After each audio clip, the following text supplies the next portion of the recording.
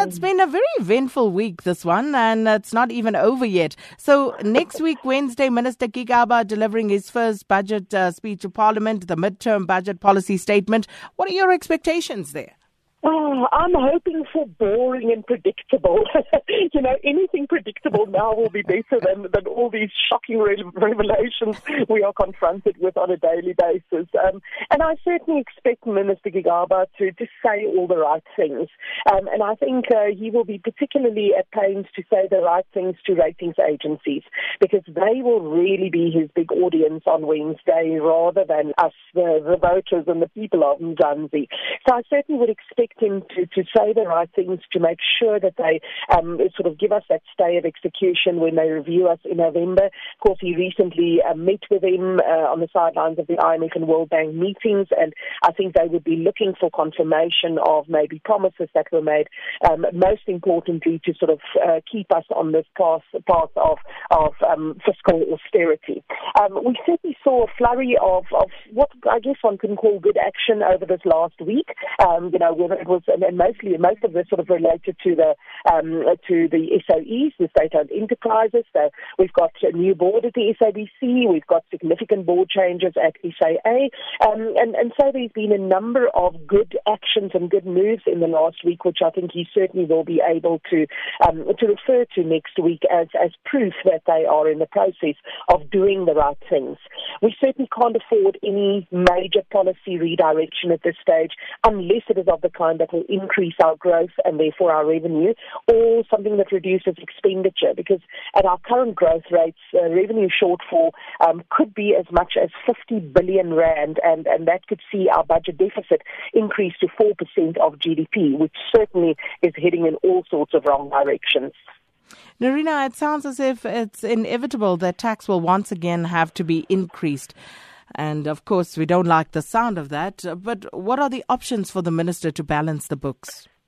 So, I think almost it doesn't matter which way we look at it. That's one thing that we can be certain of, that taxes will definitely be increasing in the February full budget.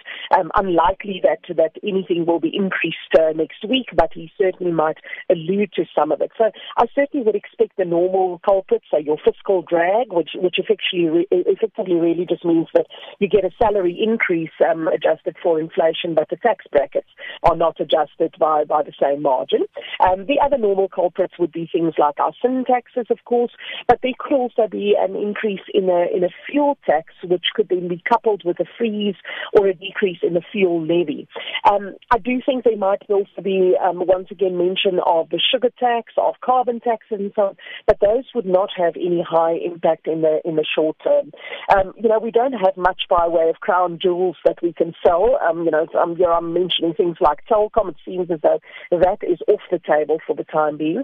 But one of the big speculations has been around the gradual phasing out of medical tax credits. As much as 25 billion could be achieved with phasing that out.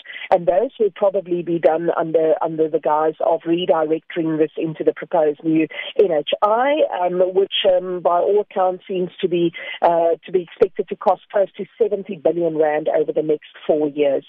Wealth taxes, politically it sounds like a good idea, but unfortunately it's not very effective, and it certainly does not really bring enough to the coffers to make a big difference. We could again see a marginal increase in our tax rate, dividend withholding tax, those sort of things.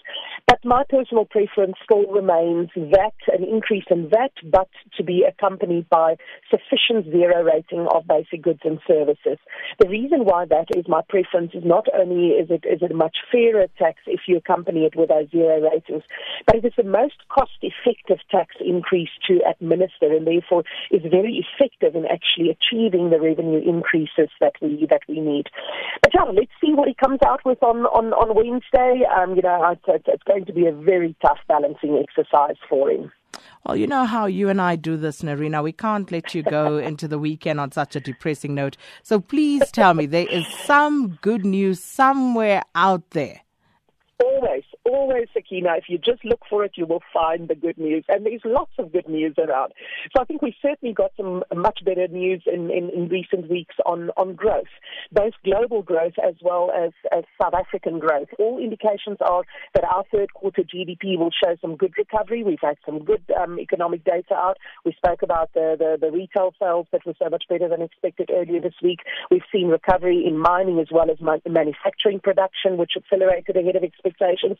And then the IMF also, their mood is very upbeat about global growth. They've increased forecasts for the US, for Europe, for China.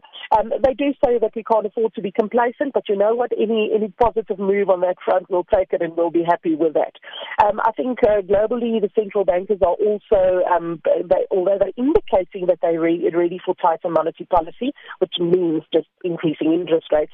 At the same time, there's also not much sign of inflation globally, which really means that there's lots of we're sort of in a perfect scenario where we are getting growth without too much inflation, which means inflation rates can remain relatively low.